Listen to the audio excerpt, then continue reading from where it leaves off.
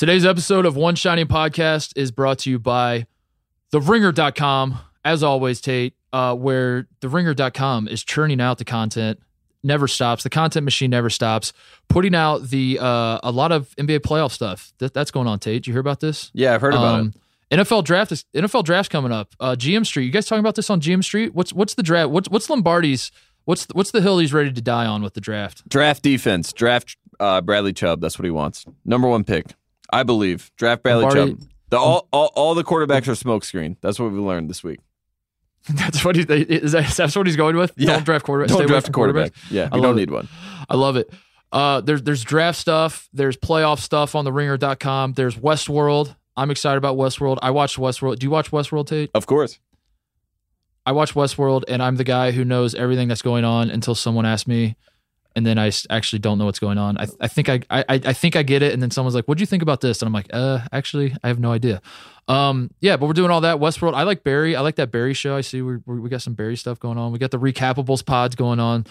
Subscribe to all that stuff. Subscribe to this podcast, One Shining Podcast. We are back, Tate. We are here. What are we talking about today? So many things. Testing the waters. It is test the water season. Everyone is putting their foot, or putting their toe, I should say, in the waters, and we're going to see how many people should, would, and could go to the NBA draft. And yeah, plenty of stuff to head. And we also have to talk about Rick Pitino and Jeff Capel and Coach K, always, of course. And Duke. And yeah, always the staples. The usual. Keep them coming back. We'll probably mention Kevin Stallings in there at some point. We are back. We are getting back into form. We had a long hiatus. Tate and I did. We went on vacation. We cleared our heads, but we are back, ready to do the podcasting game. And we're gonna get into it. We're gonna dip our toes into the waters ourselves and see where this thing goes. But first, Woody Durham. He takes the timeout. Technical foul. Technical foul. Technical foul.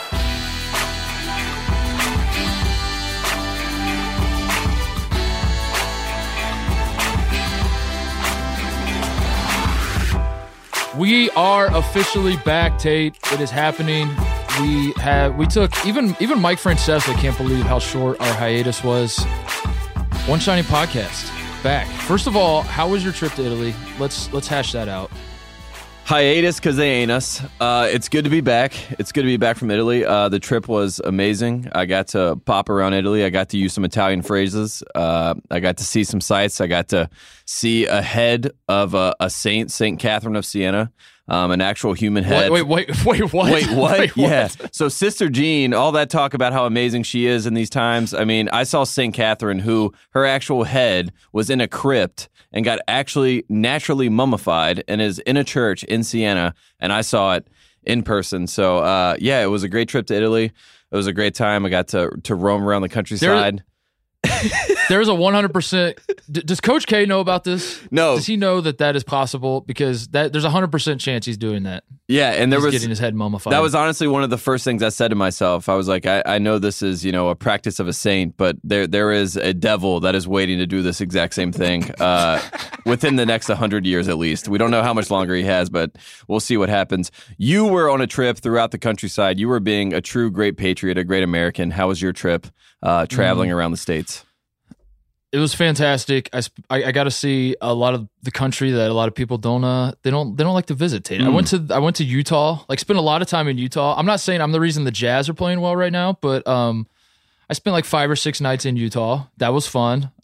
Great state, beautiful state. Drove through Colorado. I drove. For those just tuning in, I drove from LA back to Ohio, but I made a lot of stops in national parks. And the big takeaway is this, Tate. I won't bore you with all the, I went camping, I went hiking, all that kind of stuff. Cleared my head, got away from the rat race, if you will. But my big takeaway is this from the trip. You and I talked to George King from Colorado. We did the 3-on-3 thing, right? And, yes. George King was the one guy who, from the Pac-12, who wanted to play in this thing. They couldn't field a team. He was the one guy who wanted to do it. So they kind of threw him a bone. They said, why don't you come sit in the lounge with Titus and Tate and talk about whatever they want to talk about. So we started talking to them. And if you remember, I asked George King why is Pac-12 basketball soft? Which was the one thing he asked us not to ask. He was like, please don't bring up anything that'll get me in trouble. And that was your first question. It was Good journalism.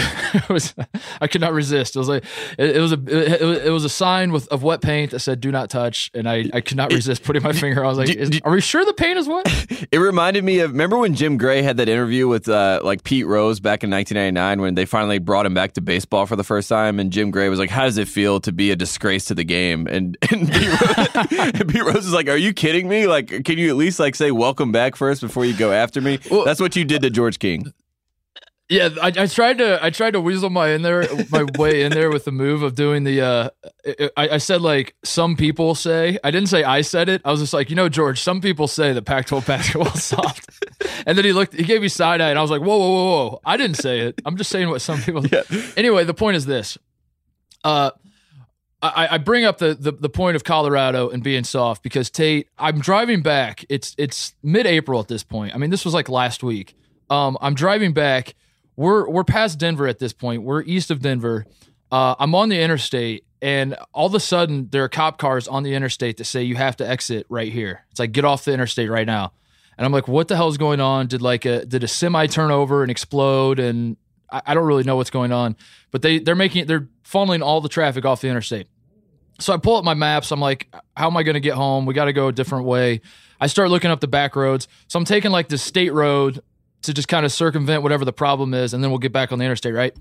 I go like a half mile down the state road, more cops there that say, stop, you have to turn around, go back. I do this with like 3 more roads, and it stopped. I go to the gas station, I walk in, and I'm like, what the hell is going on? Why are all your roads shut? It felt like I was living in a horror movie, honestly. Like this is the start of or some apocalypse movie where like I'm just like stuck in the middle of nowhere, Colorado. It sounds like Reno 911. Like a sequel of whatever the movie they did in Miami. That's what it sounds like.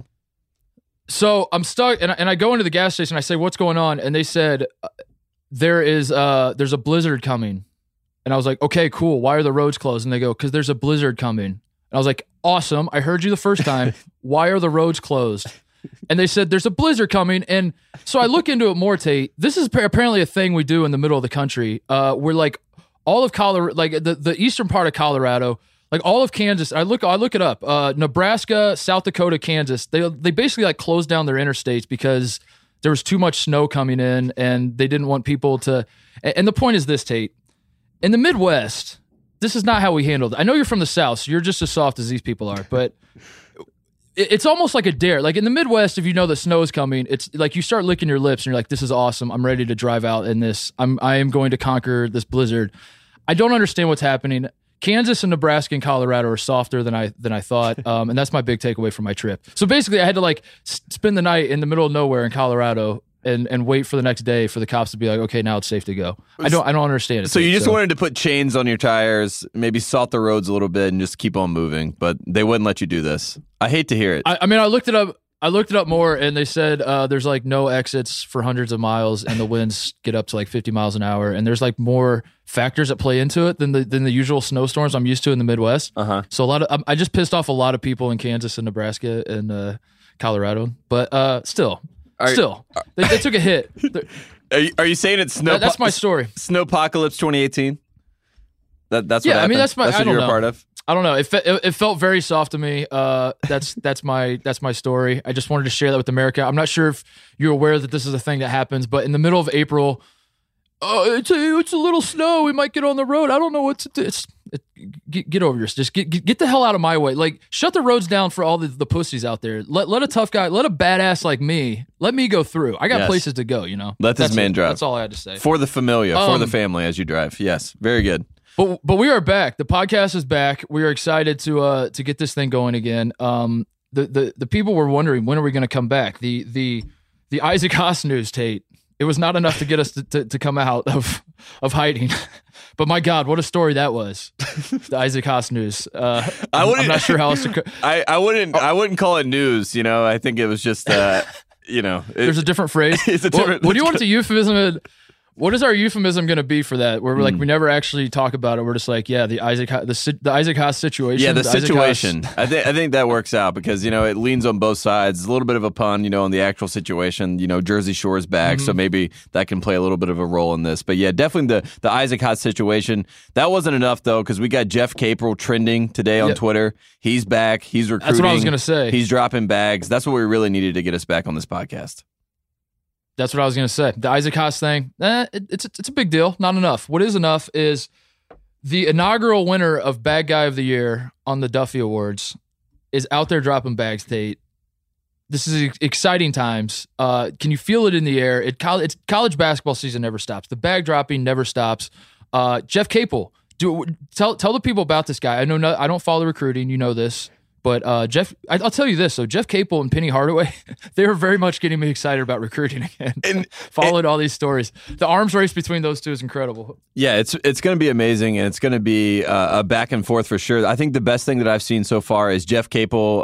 This is via Jason Capel, his brother. People forget that he played at North Carolina. He was a shooting guard. I saw a picture of them on a private plane traveling somewhere, to try to recruit some sort of players. This guy, Trey McGowens, is the first one they get from Hargrave. He was supposed to be in the class of 2019, and he was supposed to attend Clemson. So if you're a Clemson fan, you've lost Zion Williamson to Duke, which is, Capel, and now you've lost Trey McGowens to Capel again. So this has been a really rough ride if you're a Clemson fan. He decides to reclass, which is the ultimate thing that you can do now. It is a classic move from Coach K that he is all about these days.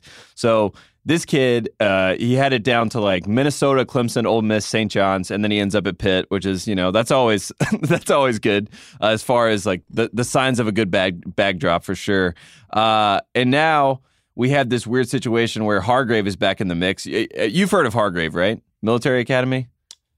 Yeah, a guy named Eric Wallace played there that came to Ohio State, who was the most athletic human being I've ever seen in my life, and was absolutely terrible at basketball. Yeah, he was my teammate. For people that don't know, that's the only thing I remember about Hargrave. This is PJ Harrison land. This is Montrezl Harrell land. This is Maurice Spates land. This is the late great Larry Brown land, a man that hopefully will end up in Memphis at some point. Martavis Bryant. There's been so many people from Hargrave. They've sort of gone away for a little while, but not only is Jeff Capel bringing back Pitt basketball, but he's also bringing back Hargrave Military Academy, which is great. I don't really know what to take from this, but I do know that every single pundit I've seen, every single writer and journalist is just so head over heels over the fact that Jeff Capel is bringing back the Panther basketball. So I'm excited for Jeff Capel to be back. It's good. I love that people love Jeff Capel now.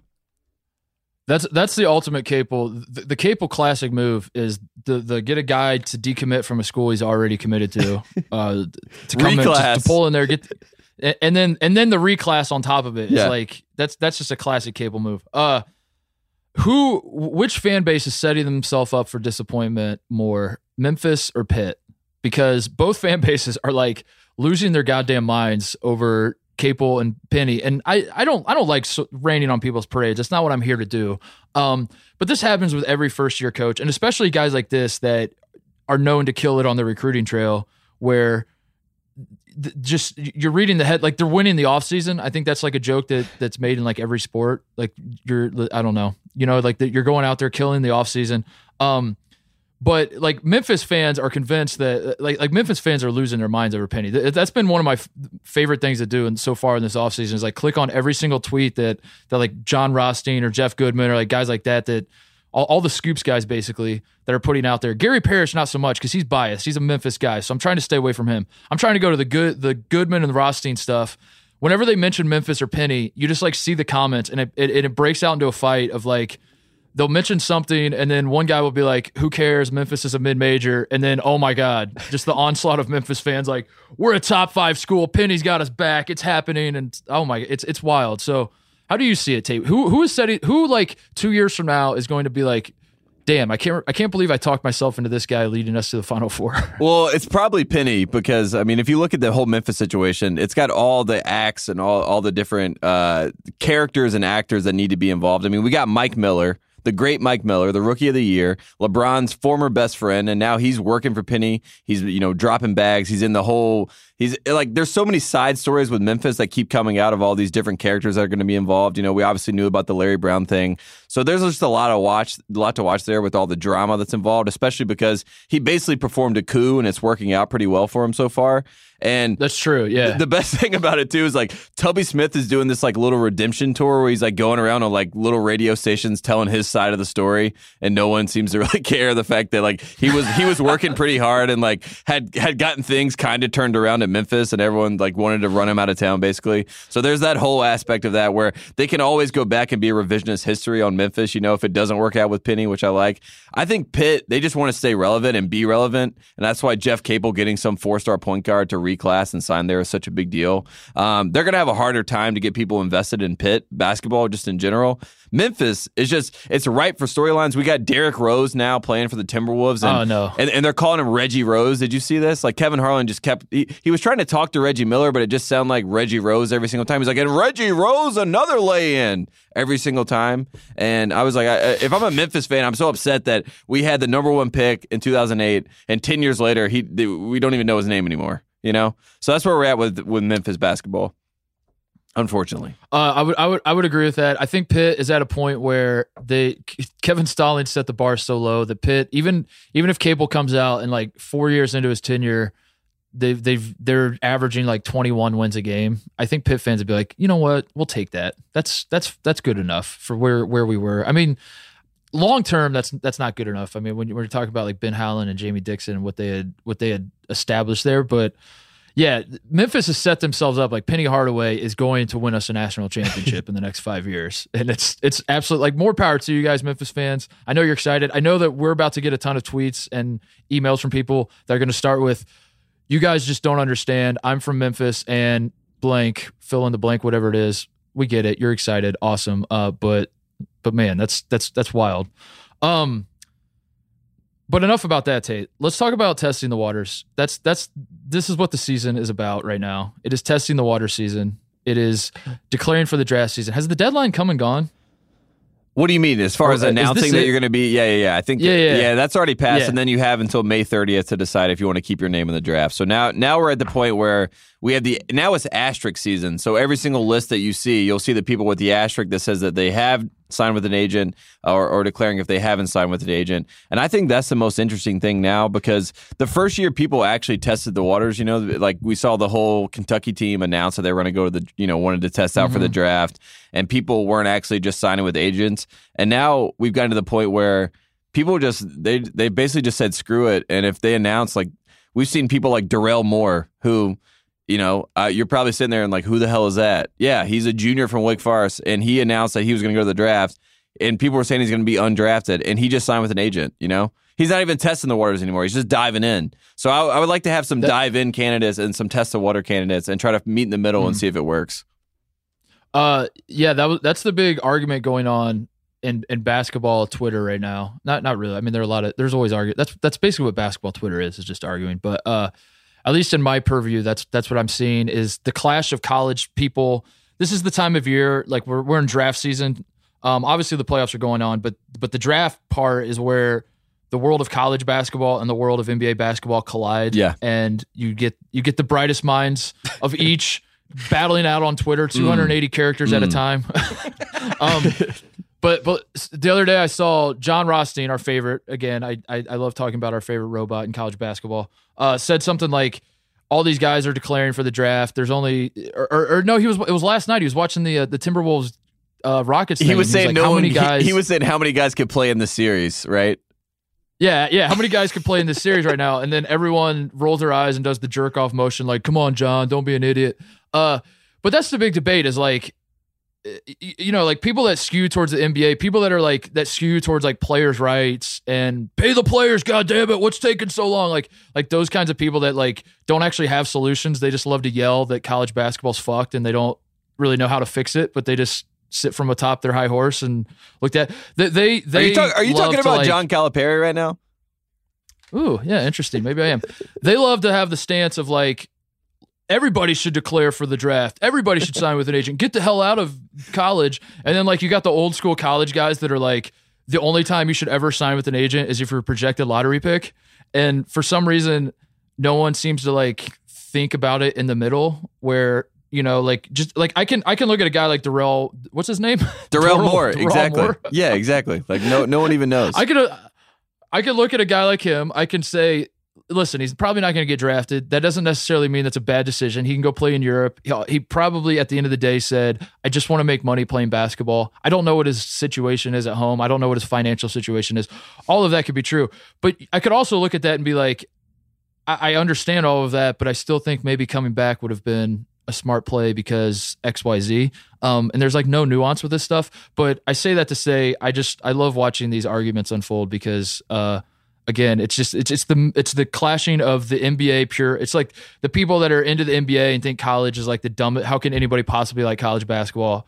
And then it's like the hard ass college fans who are like Bob Knight was. I was just on the phone with you the other day. I was watching Bob Knight on David Letterman. I was watching these old Knight interviews on with Dave Letterman back in the 80s and 90s.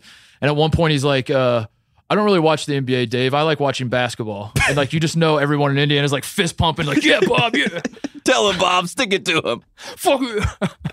Bobby.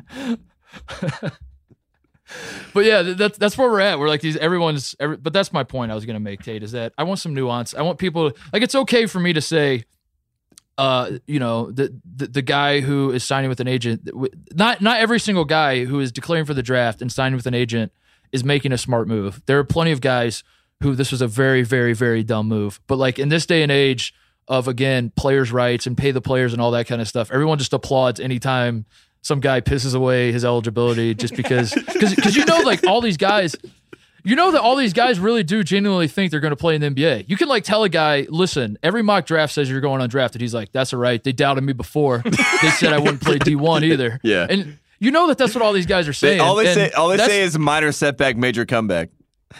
Right, exactly. I'm going to shock the world. I'm out here to shock the world, baby. And it's like, that's the part I think where like the old school college guys They're are like, have you ever heard of like, Kent Bazemore? That's me. Anyway, that's my point I wanted to make is like, I don't know. Let's have some nuance. Let's meet in the middle. Let's talk about this intelligently. You and I. Let's be the change we want to see in the world. Say, let's talk about this. Of course, and I will say this: this is when the nuance comes. When there are test cases that makes people freak out and reassess every single thing that is possible. And I give you the Luke May decision. Luke May is a junior at North Carolina. We know he was a walk-on, even though he wasn't a walk-on. We know he was a walk-on. We know that he played his way up into the starting lineup at Carolina. We know he hit the shot against Kentucky. We know he had a pretty good year last year for Carolina. He was a breakthrough athlete, as they say. I was in a conversation with a recent GM that is in the NBA. Ooh! This is in Spain. I'm having a text conversation, and wait, what? Yeah. You know, it just a recent NBA GM that probably loves college basketball players more than most, especially ones that went to North Carolina or any school that North Carolina has played in the past calendar year.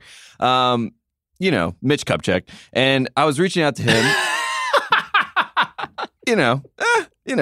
And I congratulations on the job. Go Hornets. We'll see what happens with everything that goes on there. But the best thing about this was I was asking about guys that would do the test the waters. You know, who's going to go out there and test the waters? And he was like, Luke May needs to test the waters. This is before any of the stuff came out. And I believe in sarcasm, so I read it and I laughed to myself. And I was like, well, you know, that won't happen, but that's funny to think about. And then Luke May comes out. He tests the waters. Everyone is applauding him for doing this, right? Everyone's like, this is a great decision for him to get out there and try to test the waters and see what his stock is in the draft. And then other people, you know, that are, you know, the jerks of the world are like, tell this asshole, don't take someone's spot, stay in school. He has no chance. I wouldn't take him in 12 rounds if there were 12 rounds, you know, yada, yada, doing all this sort of stuff. But no one is saying, you know, this guy is giving up his eligibility, you know, blah, blah, blah. And it's like, here it is, the Luke May case. You know, no one's having that argument with Luke May. But if Zaire Smith does this, it becomes a whole different conversation. If LeGerald Vick does this, it becomes a separate conversation altogether, which is, I don't know. I find that very interesting. We're not worried about Luke May, but we're worried about LeGerald Vick. I find it very interesting how you just slid in there. I was texting with Mitch Kupchak the other day, Well, how you really resisted name dropping. You're like, I don't really want to do this, but then you just kind of felt the momentum heading that way, and you're like, I'm going for it. I'm diving in. I'm dropping the name. And it's also one of those things where like that is the only person that would ever try to get Luke May to go to the NBA. And it leads me to believe that Luke May is going to get drafted by the Hornets, and I have to just stop watching NBA basketball. Then I'm going to make the Bob Knight joke. Luke May was testing the waters. He was dipping his instruments into the waters. And he got drafted in the lottery by the Charlotte Hornets. And the reading came back and it said Charlotte. He's a gamer. He said, come on home, Luke. We need you, Luke. 32 the Come new 23. back home to Lake Norman. Test these waters. Get on the jet ski. Come with us. That's the other thing that everyone people like the other inevitable arguments that break out are like, for some reason, like people still don't understand that when you don't hire an agent, it doesn't really mean shit. Yeah, exactly. To declare for the draft. But so many people declare for the draft, they don't hire an agent. They're obviously coming back. Like who was the Nojel Eastern on Purdue did this. The guy that you really liked. Remember when we were talking about Purdue earlier in the year and you're like, who's this Eastern guy? I think I like him. I was like, he's not there yet. Yeah, that guy, he declared for the draft. And I bring him up to say, like, he's obviously not going to he's not going to stay in the, I mean, I guess I shouldn't say obvious, but I'm 99% sure he's not going to stay in the draft. But people like freak out. They see declare for the draft and they're like, what, him? What? And it's, I don't know. I don't understand how people are still idiots about this and don't understand that if you don't sign an agent. But I take the attitude, I've never gone back and actually looked at the stats to back this up. But for some reason, I'm just convinced, like, if you haven't signed with an agent yet, I assume you're coming back. So I'm curious to think, like, what guys at this stage in the game did not sign with an agent and then still went. And I'm sure there are guys, like, notable examples, but like every year when we get to this point, like if you haven't signed with an agent, I just assume you're coming back. And maybe that's my fault, but no, I just don't understand, like, how many people like really haven't made up their minds at this point, other than Luke May, because Luke May was obviously coming back until the Hornets reached out to him and was like, Luke, we're going to take you. He's like, I cannot believe I'm a first round pick. You know, Roy's number one thing is he won't tell you to go unless he gets a grade that you're a first-round pick. So I'm sure that was the one grade he got. He was like, well, someone's saying you're a first-round pick, Luke. You just got to go for it. I think I was trying to look at the list of guys that like have not signed with someone that has a real chance. I mean, Zaire Smith was the number one guy that he just decided to sign with someone that was still out there. Mo Wagner. I got a little Mo Wagner story I can tell you as well. There was a Michigan friend of the program that reached out that said that she had been around Wagner quite a bit, and he was very upset that I called him a media whore. And for people that in the Elite Eight stages, I believe I called him that in response to Sister Jean, just to, it was a little, even it out, so I wasn't biased. And then I got a text, a picture of Mo Wagner flicking me off with the quote saying, "F you, Tate." So shout out Mo Wagner. I'm glad he signed with an agent, and I hope he does well in the NBA. He is my Dolph Lundgren. He will be my enemy now, but I'm pulling for him. I hope he can be the next pod, Dirk. Mo. Yeah, come on the pod. Defend yourself. Come on the pod. Let's talk. I just thought that was great. Oh, God. Yeah, Wagner, that was the right move for Wagner. Let's go through like individual guys that jump out to you, and let's just give our, let's be our old man, our crusty old man, giving our opinion that no one really cares about, whether we think, let's make decisions for these guys and be like, ooh, bad idea, or you agree with their decision. Starting with Wagner, I think Wagner is pretty obvious, right? Like, he's not going to get any better in college necessarily. He's kind of proven what he can do, right? This was a no-brainer that Wagner was going. We don't have any issue with this, right? Yeah, it's a no-brainer for sure. I mean, I assume that he'll be a late first-round pick. I mean, maybe even moved his way up until like the DJ Wilson, who was obviously there last year, went like 16, 17 to the Bucks last year. I could see him going somewhere in there. He actually tweeted out something cool. I'll give him some credit. He there was some German quote that he had from Dirk Nowitzki that he had like a poster in his room, and it was like some quote like "You make your dreams come true" or something like some Disney quote like that. And he put that out there that this was his time to find his destiny and to find his dream, which I thought was kind of cute and kind of sweet. So I don't think shocked the world. Yeah, I don't think he's a media whore now. I think he's just a good German kid that wants to make it in the NBA. So I'm pulling for Wagner. Yeah, Wagner had to go. He was not. I mean, yeah, you go to the national championship game. Yeah. He's already a junior. That one's pretty obvious. And he's the perfect example of someone that tested the water last year with Wilson. Wilson decided to stay in the draft, goes and plays for the Bucks. Wagner comes back. They go to the national title game. His stock is probably higher than it would have been last year, and he'll get drafted in the first round. Like it worked. It worked for Wagner. What decision jumps out to you the most though from college basketball that we've seen thus far? As far as shocking. Yeah, I mean, or just the most notable. What is the most notable? Either way, I mean, like DeAndre Hunter coming back. That's notable to me. That's one. That might actually be my answer. I mean, I didn't think DeAndre Hunter was going to leave Virginia, but I thought he could have. Especially like if you get out now, I think you wash the stench of the 16-1 thing, and like people would forget that you were even on the team, because he didn't play in that game, and he's obviously like people love his skill set and what he's not there yet. I think if you actually watch DeAndre Hunter play, he's pretty raw, and it feels like he's going to be good, really, really good next year. But I don't know. I thought there's a chance he'd at least test the waters, as we say. And he came back. That was notable that he's just like, no, I'm not even going to mess with it. I'm coming back to Virginia. And that's a really strong for like the Virginia brand of basketball. And I would say right now, as it stands, like Malcolm Brogdon hit this huge 3 in the playoffs the other night, and that was great for Virginia basketball. Justin Anderson has been playing really well for the Sixers. That's good for Virginia basketball. After the whole 16-1 upset, I felt like there was a little bit of a stench around the program, but somehow, yeah, just a little bit. I would say just a little bit. But Tony Bennett wins Coach of the Year. We've had these good things happen in the playoff for Virginia guys. Hunter comes back. Kyle Guy comes back. Wait, whoa. Jerome comes back. Tony Bennett win Coach of the Year? Yeah. I thought Jay Wright won the Duffy. Oh, well, I mean, you're right. Jay Wright. Are you undermining our own award show, Tate? My God. I was thinking of good guys. I got locked in on good guys. And that's always tough. Yeah, but I was just saying, Virginia, they figured it out a little bit, which is nice. Hunter, if he had played in the tournament, and they obviously wouldn't have lost to a 16 seed if he had played, I think he would have gone to the draft. So I think this was the smartest move they ever made as a program. They basically shelved him, and they redshirted him, and didn't want to show him to the world, and then they're going to save him for next year, and he'll be a star. They purposely endured the most humiliating loss in college basketball history. Genius. What a play. Just so DeAndre Hunter would come back. Yeah, I like it. Smart move. So what's your answer? Who's the guy? What's the one guy that jumps out to you that we should talk about right now? Brian Bowen, and it's just for the fact that I want the first none and done. I really want it to be a true none and done. Hold on. Did he really declare for the draft? Yes.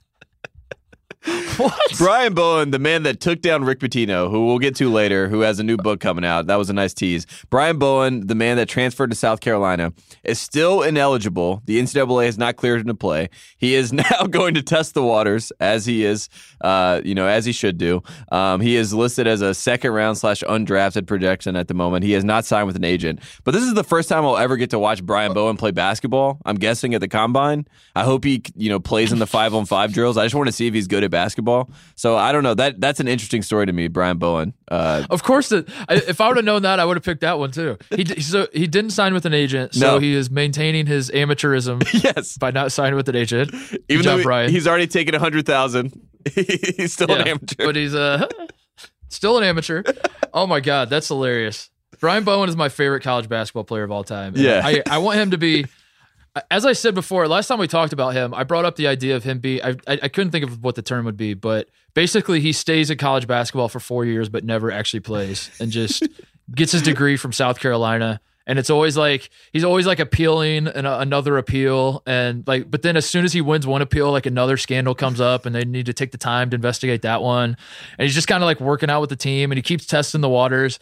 And the whole thing is about like, is he going to come back? And then like his senior year, he comes back for the second round NCAA tournament game and they lose by like 40 and that's it. And that's all we ever see.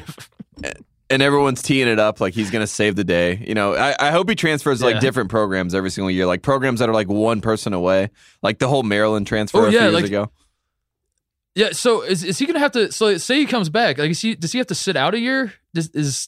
I've lost track of his timeline, of his eligibility. I've lost track of everything about him. I'm going under the assumption that we're never going to see him play. But so basically, he transferred in January so that he could start playing in the 2019. In January of 2019. Yeah. But he has not been ruled eligible, so I don't think that his transfer has necessarily kicked in yet.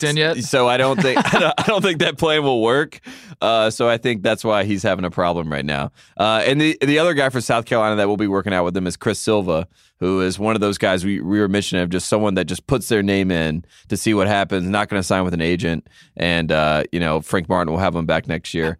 I have a 2-guard lineup that is very uninteresting to most people, but I think is very interesting for the ACC. Kai Bowman and Jerome Robinson, the two guys for Boston College, they both put their names in. They're both really good guards, and they kind of remind me of the Trailblazers backcourt in college basketball. They could be really, really good if they both come back, and especially if they work out between Robinson and Bowman. We saw them upset Duke, obviously, this year. That was a big game that everyone probably remembers. But I don't know. Those two guys coming back would be interesting to me, too. But now back to real people that people care about. Why? So I think there's this. I just had this thought too as I'm just thinking about testing the waters. I found a list of all the guys that have declared and all that kind of stuff. But I had this thought, so there's this assumption that by testing the waters, you don't sign with an agent. Like we said, there are these guys who go in there, they know they're not going to the draft. No matter they kind of expect the people to be like, yeah, you're not going to probably get drafted in this draft, but they're just there to get feedback. They're there to figure out what they need to work on. They're there to, just kind of go through the process, learn. That's kind of the rationale behind so many of these guys declaring, who obviously are never going to set foot on an NBA court in the next 12 months. But when you have this many guys, I think there's this assumption that that's how it works. But when you have 400 guys doing this, how detailed are these reports? I mean, is every single guy that goes through this process and tests the waters? We have this perception as fans that each one of these guys, I'm trying to think of an example of a guy. I don't want to throw anyone under the bus. I'll use you, Tate. Say Tate Frazier is a sophomore coming out of Carolina, and he's averaging 3 minutes a game, and he throws his name in the draft. We have this assumption that you are going to go through this process, and then when you come back, you're going to just have this encyclopedia of information that these scouts have given you that you're now going to take back to Chapel Hill and work on your game with.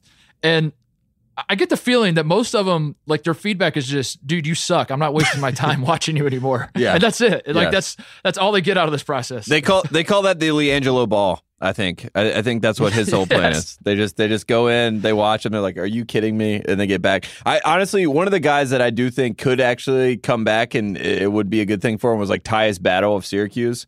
He's a sophomore, like you said. He doesn't sign with an agent. He goes and works out with all these other guards that are really, really good. He's a good scorer. He comes back, has an amazing junior year, and then becomes a top 15, top 20 draft pick, something like that.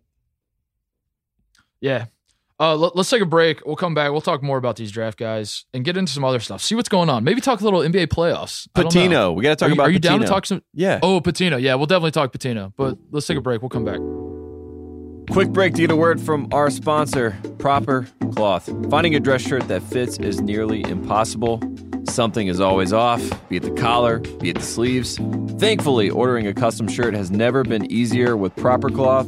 At propercloth.com, you can easily create a custom-sized shirt in seconds by answering 10 simple questions. You can choose over 20 collar styles, 10 cuff styles, and 500 fabric styles. From classic to business to casual, to completely customize your shirt and get the style that you want, you can make it happen with Proper Cloth.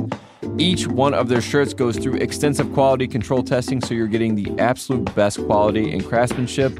Best of all, Proper Cloth guarantees a perfect fit, meaning that if somehow your shirt doesn't fit perfectly, they will remake it for free. The whole process is risk-free. This is the future of shirts. These shirts are made completely custom for you, starting at just $80.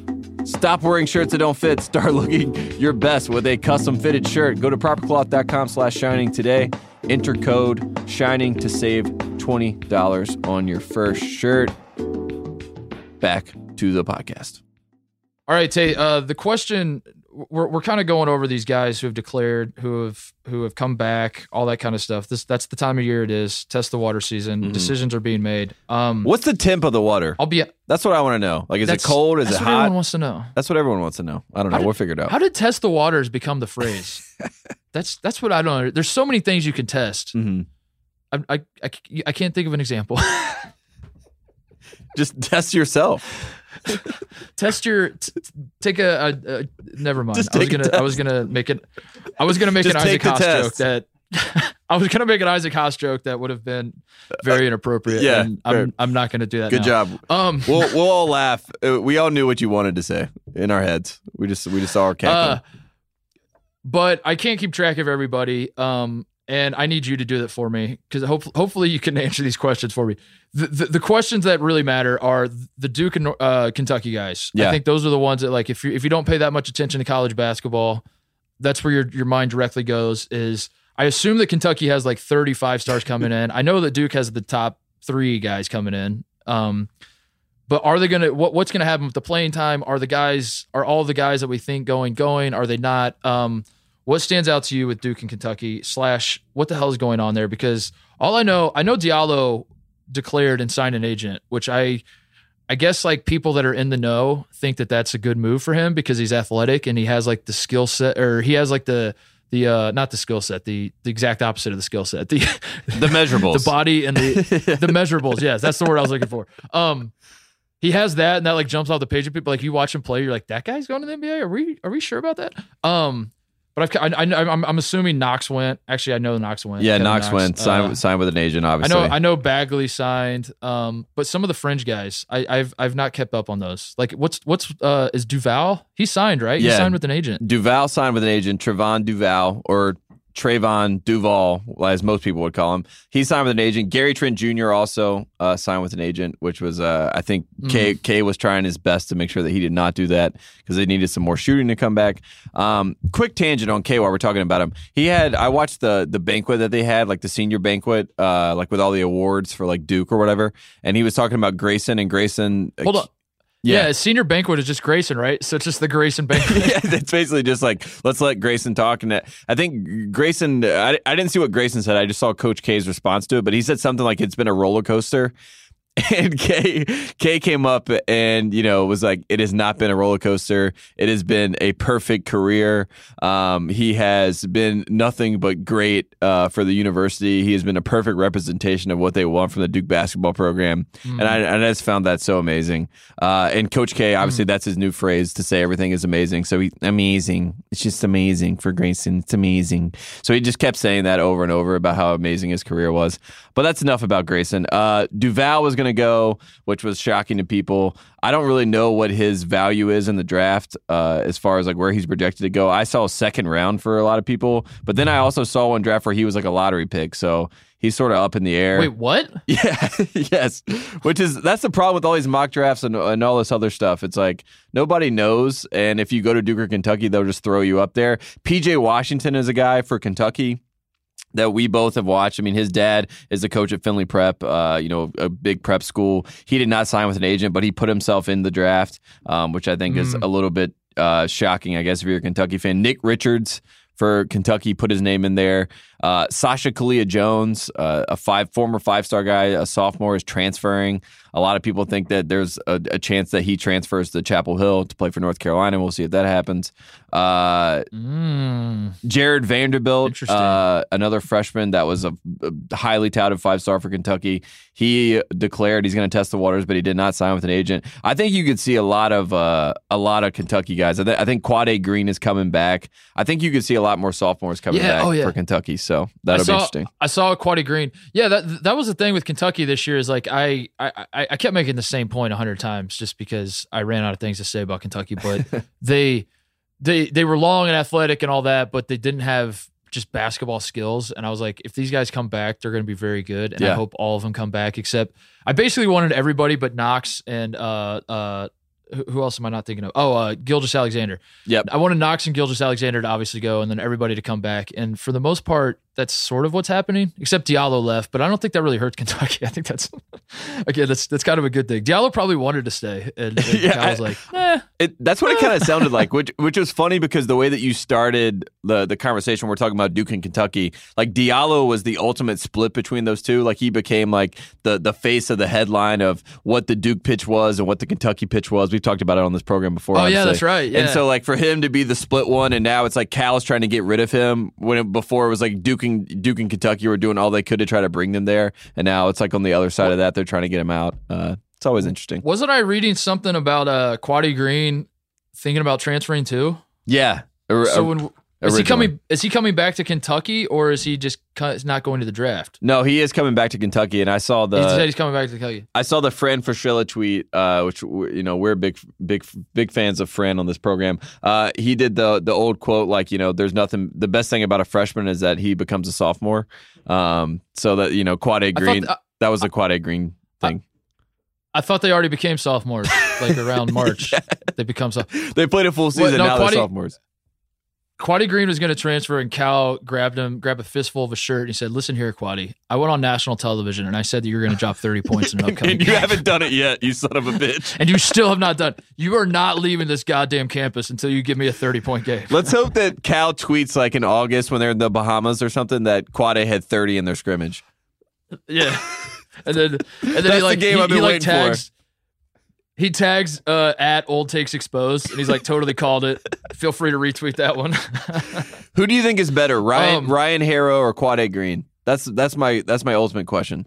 Oh, come on. What did Quaddy do to you? Why would you do that to Quaddy?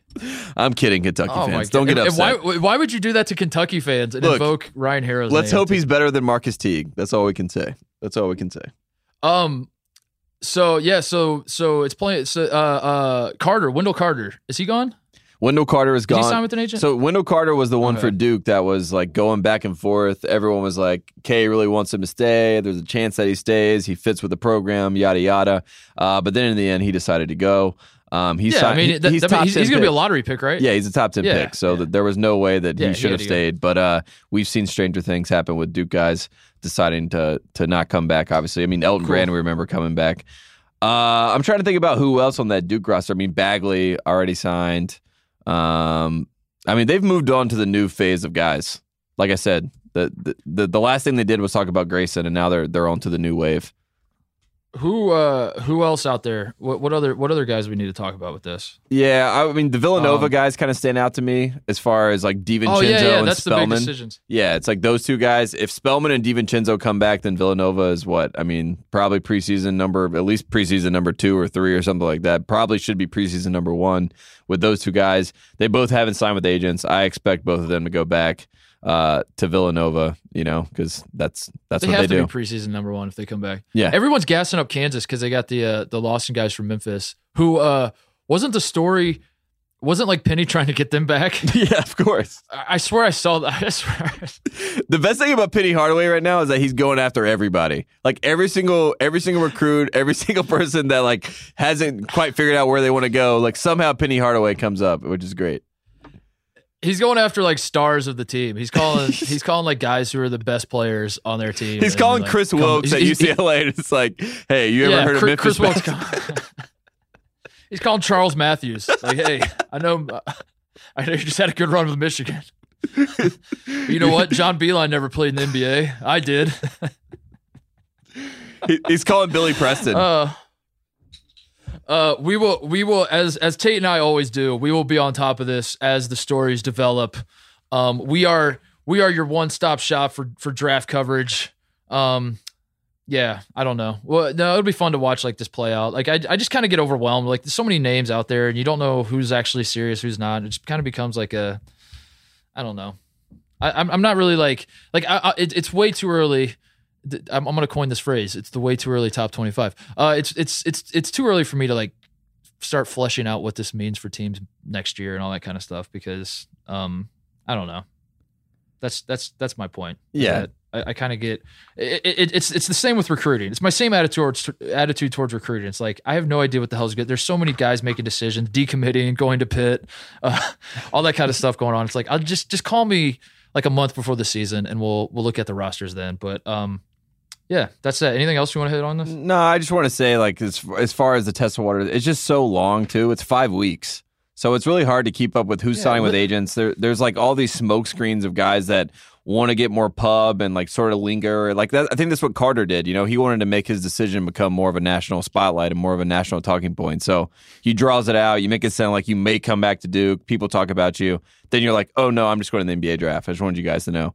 It says. I saw yesterday that the Arizona Trier and Alkins and Ayton they released another statement that said they're going to the NBA draft, just in case anyone didn't see their first Remember 6 when we did statements that in February?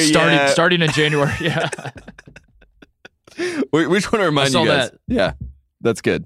That's always good. That's what you want. They're waiting for someone to give a shit. They're like, we don't care. There's a bigger story going on at your school. And they're like, okay, but just so you know, we are going to the NBA. It's like, we get it. We get it. Pitino thing. Yeah. Before we get to Pitino, I'm just sitting here playing with my Patrick Ewing bobblehead that was sent to us by Georgetown. And yes, I just want to say. I got one too. Yeah, it's Georgetown. You took yours out of the box? Yeah, I took it out of the box, and it's just sitting here on the desk next to me. All I can think about is, have I ever shot that shot? The answer is no. Dude, I've never shot that shot. I wasn't going to take mine out of the box because I wanted to have it as a collector's item, but now I need to see what Coach Ewing. I'm going to call him Coach Ewing. Let's be honest. It looks like Lavelle Moton, the coach of NC Central. It does not look like Patrick Ewing, but he does have a Georgetown basketball in his hand. He does have a suit on. It's not a jumpsuit. It is a coat and tie. He's looking dapper. Love it. Yeah, this doesn't look like him.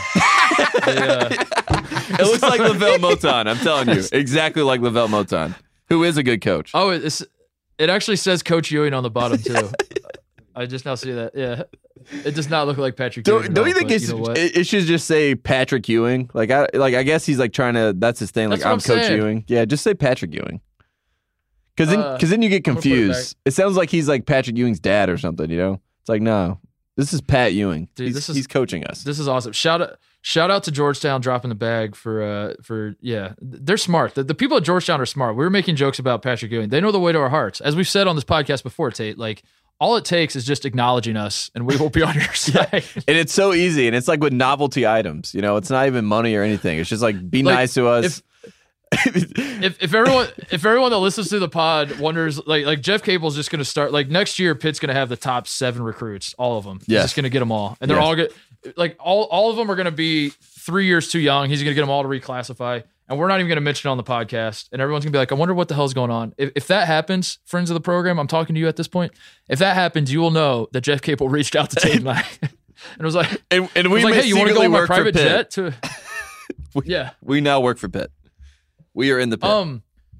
Speaking of Georgetown, we're at the part of the pod where we're just kind of riffing, talk about whatever you want. But this Mac McClung guy, we need to talk about him. We need to devote at least 5 minutes to this guy. We'll start here. He's Riff Raff's cousin. Who is he really? The people who Mac McClung is. Oh, you didn't know this? I did not know he was related to Riff Raff at all. How do I know this? I don't know, but that kind of changes everything. He's related to Riff Raff in some. I actually thought he was going to be good, and then you told me that, and now I'm rethinking everything. He's basically the white Zion Williamson. He can dunk and do everything. I'm getting tagged on Instagram with people are sending me this guy, and I'm looking at him, and I'm thinking, like, I obviously don't follow recruiting that closely, so I start watching his highlights, and I'm like, this guy's got to be really good. For those who don't know, this kid's name's Mac McClung. He's going to Georgetown, right? Mm-hmm. He is. If he was going to Duke, I would already say he's the heir apparent to, like Alex O'Connell is the reason he's not going to Duke, because he probably was like interested in Duke, and then Alex O'Connell's like, no, I'm taking over Grayson's throne after he leaves. Like, you can't come in here and try to take over. That's my way of saying, like, America's going to hate this kid if he's good at all. But apparently he's like not that good. He's just like, he can dunk. He's just like a highlight reel. Yeah. But I love his swagger. I love his attitude. I love the I'm gonna shock the world attitude that this kid's got going on. He's wearing, like, the thing I recently saw was he was at like some Allen Iverson event, and he was wearing Iverson's jersey, and he was doing like a dunk with Iverson's jersey and then dapping up Iverson after he did it. And I was like, this kid has to be a top 5 recruit. Like, there's no way he's not. And then I look him up and he's like a 3-star. But he had offers from like Georgetown and Rutgers, and that was it. But he's like boys with all like the main guys. So he's like in the Jam fam with like Zion Williamson and their whole little group of people that are all dunkers, that do all these like videos online. And that's how he became popular, Yeah. I'm pretty sure. And then Georgetown just like scooped him up. They're like, if we're not going to be good and win games, we're going to at least be on the social medias, or at least we're going to be going viral as much as we can. So Mac McClung is basically like Gerald Green. He's not going to do anything on a basketball court that's going to wow you other than dunk. But the dunks are going to be ferocious and they're going to be awesome and they're going to be on the ESPN top 10. So it's a smart play by Pat Ewing. You just get these bridge years and you just get guys that can go viral for you. And especially like a white guy dunking. There's nothing like that. People lose their mind over that. I'm pretty sure. So I'm not exactly sure who Riff Raff is, but I'm pretty sure Mac McClung is related to Riff Raff. I saw that somewhere. I just checked it out. I think you're right. I saw. That is the true, craziest thing because I think you're right. Riff Raff, that is so insane. Riff Raff is basically, if you've seen Spring Breakers, which was James Franco's attempt to be a rapper, I guess, he based himself off Riff Raff, which is someone who was on do you remember From G's to Gents? Do you remember this show? It was like with Farnsworth Bentley on MTV, and it taught like G's how to be gents. And I mean, I don't know if a G's ever going to be a gent. The only words I understood in that sentence were MTV. Everything else you said is. Well, Farnsworth tried to make him into a gentleman, but that led to him starting his own burgeoning rap career. And the fact that Mac McClung is related to him in any way is probably not good for Georgetown basketball. That's all I can say. That's not a good thing. What's this Pitino thing going on? You've been teasing this. Tell the people about the Pitino news. So, but not just that Pitino is somehow linked to every single job that becomes open, and then like a day or two pass, and the momentum builds, and people are like, "Wait, really? Is it going to happen? Is Pitino really coming?" And then inevitably the school comes out and is like, "What? Who the hell leaked this? No, we've never even talked to Rick. What are you talking about?" Like, we would never hire this guy. He's been blackballed from the sport. Yeah. And Rick's the one that's on his burner account tweeting about how they should hire him. That's so good. I'm going to read you the description of the book. So there is a book coming out, and it's titled The Last Temptation of Rick Pitino. As told by David Ruffin, The Last Temptation That Mattered. A Shakespearean drama of greed and desperation involving some of the biggest characters in the arena of sports. The Last Temptation of Rick Pitino will be the definitive chronicle of this scandal and its broader echoes, which is the most vague yet direct thing I've ever read. Right. A Shakespearean drama. And it's about Rick Pitino. When you say this scandal, do you mean just like Rick Pitino's existence? Is that? Are they just referring to Rick Pitino? If you take out scandal and just put man and you just use it like that, then it does make sense. This man and his broader echoes. Yes, that this works. Living, breathing scandal that has existed for 60 plus years. The one-eyed monster himself lets you in, finally. It's going to be amazing. I think we should read the book on the podcast. We should just do like little chapters. We will. We definitely. We 100% will. That's what the people want us to do is read it. We will definitely do that. It's so good. Speaking of Louisville, have you been watching you've been watching the playoffs, right? You have to. Of course. Donovan Mitchell. He's so good. He's so good. He reminds me of D Wade. Folks, you see this? Yeah. Donovan Mitchell is pretty good. My favorite thing that's happening right now in basketball is that people are talking about Donovan Mitchell as if he is the league MVP and as if he is the guy that has composure in the series while he's going against Russell. If I was Russell Westbrook, I would hate Donovan Mitchell. Like I was watching First Take and all these other shows this morning, and they're just like, I wish that Russell Westbrook had the composure of Donovan Mitchell. And I'm like, this is so rude. Like, this guy won the MVP last year. He's been in the NBA Finals. He's been in the NBA for 8, 9, 10 years, whatever it is. And everyone's like talking about Donovan Mitchell. Like, Donovan Mitchell is basically Jesus to people that like the NBA basketball right now. Nobody can say anything bad about him. It's just amazing. I think there's something to be said about guys who are beloved by their fan bases. Like whoever, like the guys that go above and beyond, like if you're watching the Jazz game, I obviously did not follow the Jazz closely this year. I would turn on a game here or there to be on. But in watching the playoffs, it's become evident to me that the Jazz fans will lose their damn minds for Donovan Mitchell. He he could get the Jazz fans to just like do. He's got them wrapped around his finger, and I think there's something to be said. Like as someone like me who's kind of a neutral fan watching this, I gravitate towards those kinds of players that like obviously resonate with the fan base. And you could say like, well, doesn't every best player on every team resonate with the fan base? That's probably true. But there are guys when like you eclipse whatever level and you notice that there's something special going on here with this guy and that fan base, it becomes it kind of sucks you in. And then it's the same thing with like Oladipo at Indiana. Like that's sort of the same sort of thing going on is like Oladipo, from what I've seen in the games that the Pacers have lost, he hasn't exactly been great. He hasn't, I'm not saying it's his fault, but like he's not really carrying the Pacers. But like if you're watching the game with one eye and you're not really paying that much attention, to be like, and the Pacers win, you'd be like, oh, Oladipo's got to be, just because there's like this relationship.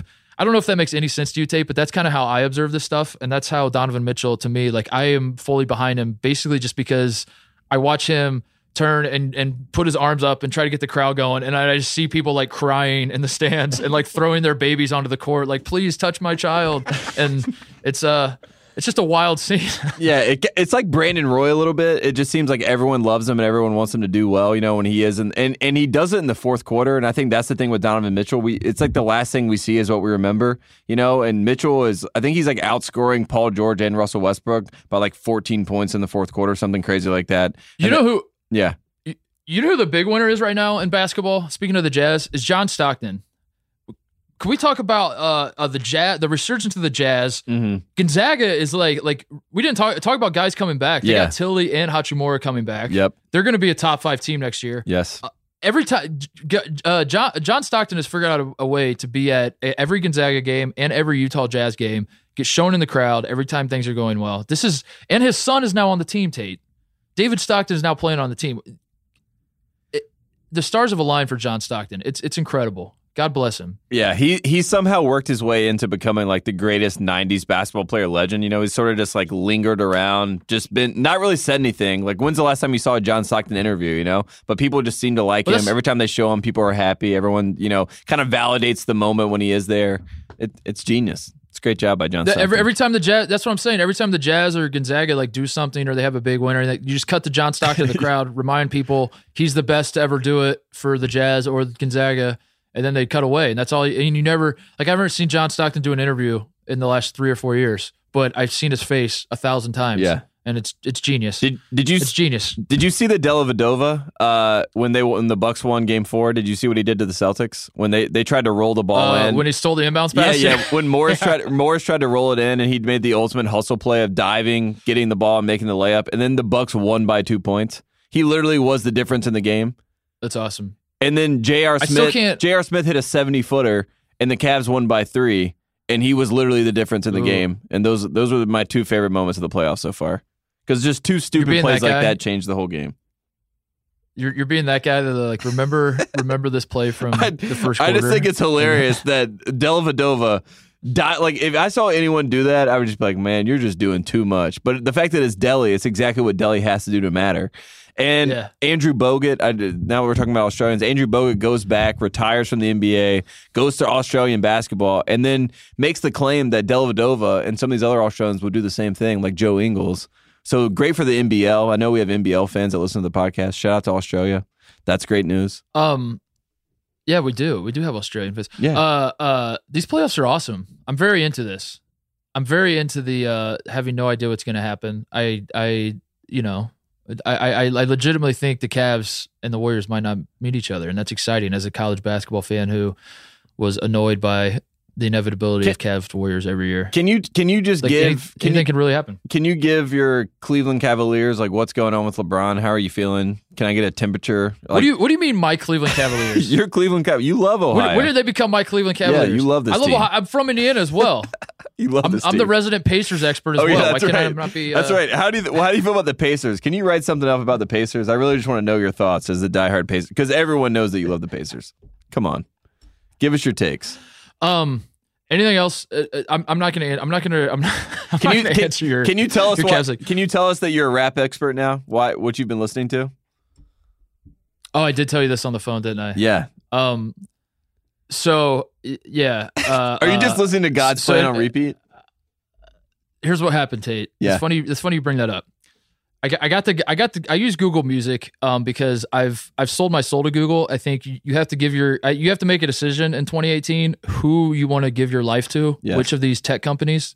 And I had already committed enough of my life to Google that like when it came time to sign up for a music service, I didn't want to go with Spotify because I didn't have like the Facebook account. So I just like signed up for the Google Music. And I say that to say, I'm not sure how it works with the Spotify, but on Google, if you tell your Google to play a song, they will then just like start like a shuffled radio based on that song that you said to play. So you're exactly right. I say play God's Plan. As we know, as I famously declared on this podcast, Drake is the greatest rapper who has ever lived, and I love him just because he gave a bunch of strangers money that they are not going to pay taxes on. He basically gave a bunch of strangers a tax burden. But I would play the God's Plan because that was like the one song that I know You're like rap. the guy talking about Facebook in 2009. You just called it the God's Plan. That's how you know it's good. Yeah, I played the God's Plan. Yes, of course. By the Drake. So then the song would end, and I would forget to pick the next song already, so it would just shuffle over to another current rap song. You know what I'm saying? Mm-hmm. And I say all that to say, let me finish this thought. I'm going to finish my thought before you make fun of me, but I know you're going to make fun of me.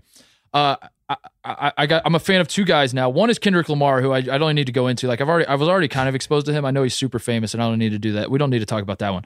But the other guy who I've discovered that I kind of like him. And again, don't laugh. I'm going to finish my point. I was listening to a few songs. I was like, I like this guy, and I said, "Hey Google, who was playing this song?" Riff Raff. And they say Post Malone. Oh, Post Malone is like the more put together Riff Raff, basically.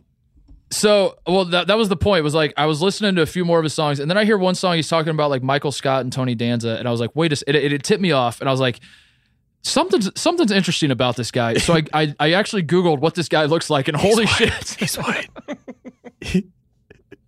Holy shit, was I not ready for the white? The whiteness wasn't even the shocking part. It was like just the overall aesthetic.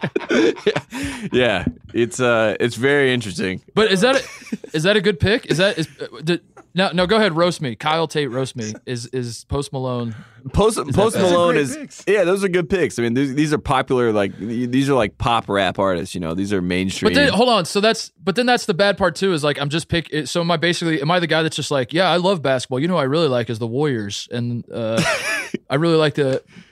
You know, I'm really into basketball. I like that LeBron James guy. You know, is that what I'm basically doing right now? No, you're by picking Post Malone, you're picking like the Sixers. You know, it's like a little bit off center, but but it's also you know like it's not bad. I mean, at least it wasn't Drake and Kendrick Lamar. You know, Post Malone is all right. I mean, it's tough that he's white. You know, that was like the one other. You know, but he'll be fine. Well, that was another tough pill to swallow. It was like I am that guy. That I'm the washed up guy who it's like, hey, I'm gonna try to appeal to these I keep saying millennials like I'm gonna appeal to the teens of Twitter and get into the rap game, and then I inevitably pick the one white rapper.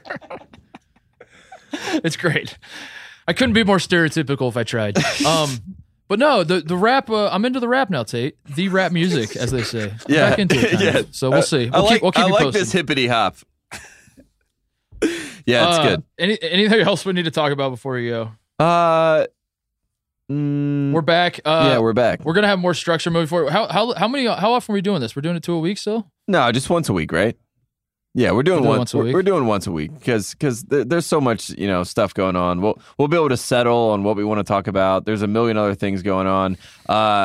I watched like 49 movies on the way to flying. You know, it was like 12-hour flight to Munich, 12-hour back.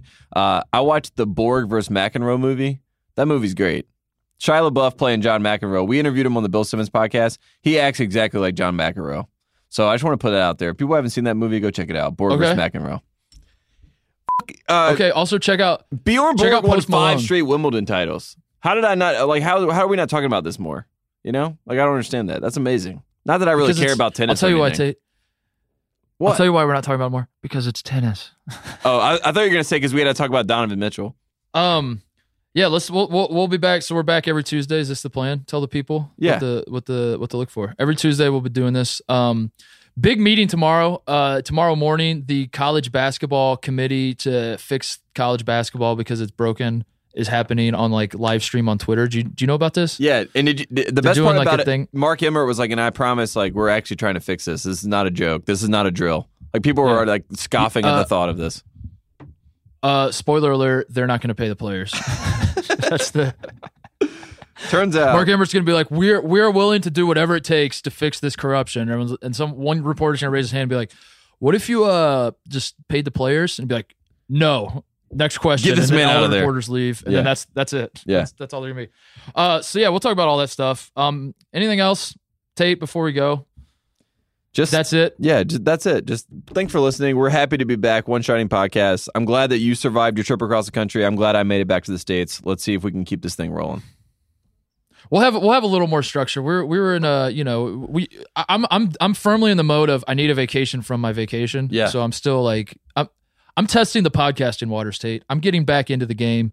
But we are back. We will have more structure. We'll talk about the playoffs some more. I want to talk about, because these playoffs actually are fascinating, and I know a lot of people, they'll listen to us. The last thing they want to hear us do is talk about the NBA. But I don't know. We'll find a way to have fun. I'm going to be honest. I'm already prepping to write the last redemption of Rick Pitino. I'm trying to ghostwrite that, so I'm trying to figure that out at the moment. But we'll see what happens. That's for 2019. In the meantime, I'm going to tease this. Tate and I are making a run at the Chicago State job. I assume by this time next week it'll still be open. So we're going to formally throw our hat in the ring on the next podcast. If they have still not hired anybody at Chicago State, we are going to do it next podcast.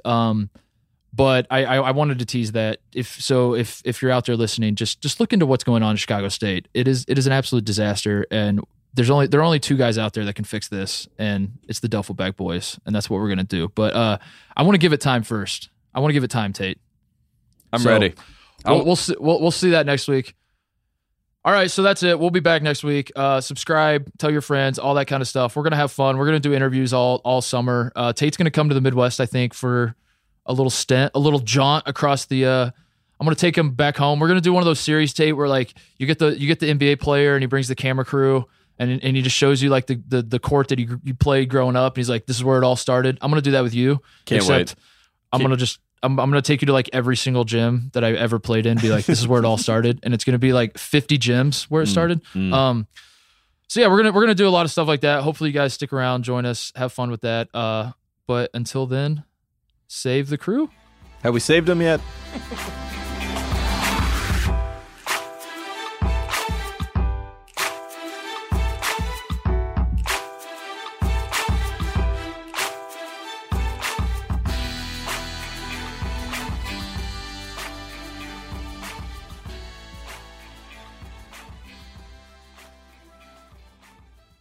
One more time before we go, talk about Proper Cloth, the leader in men's custom shirts. If you are having trouble finding shirts that fit, just go to propercloth.com. Ordering custom shirts has never been easier. Create your custom shirt by answering 10 easy questions.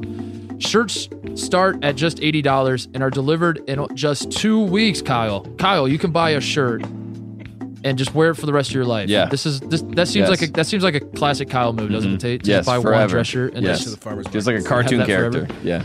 Like Homer So Simpson. if you think about it that way, Kyle, $80 is an investment for the rest of your life. You'd have to be a fool to not take advantage of this. Perfect fit is guaranteed. If a shirt doesn't fit, they will remake it for free. The whole process is risk-free.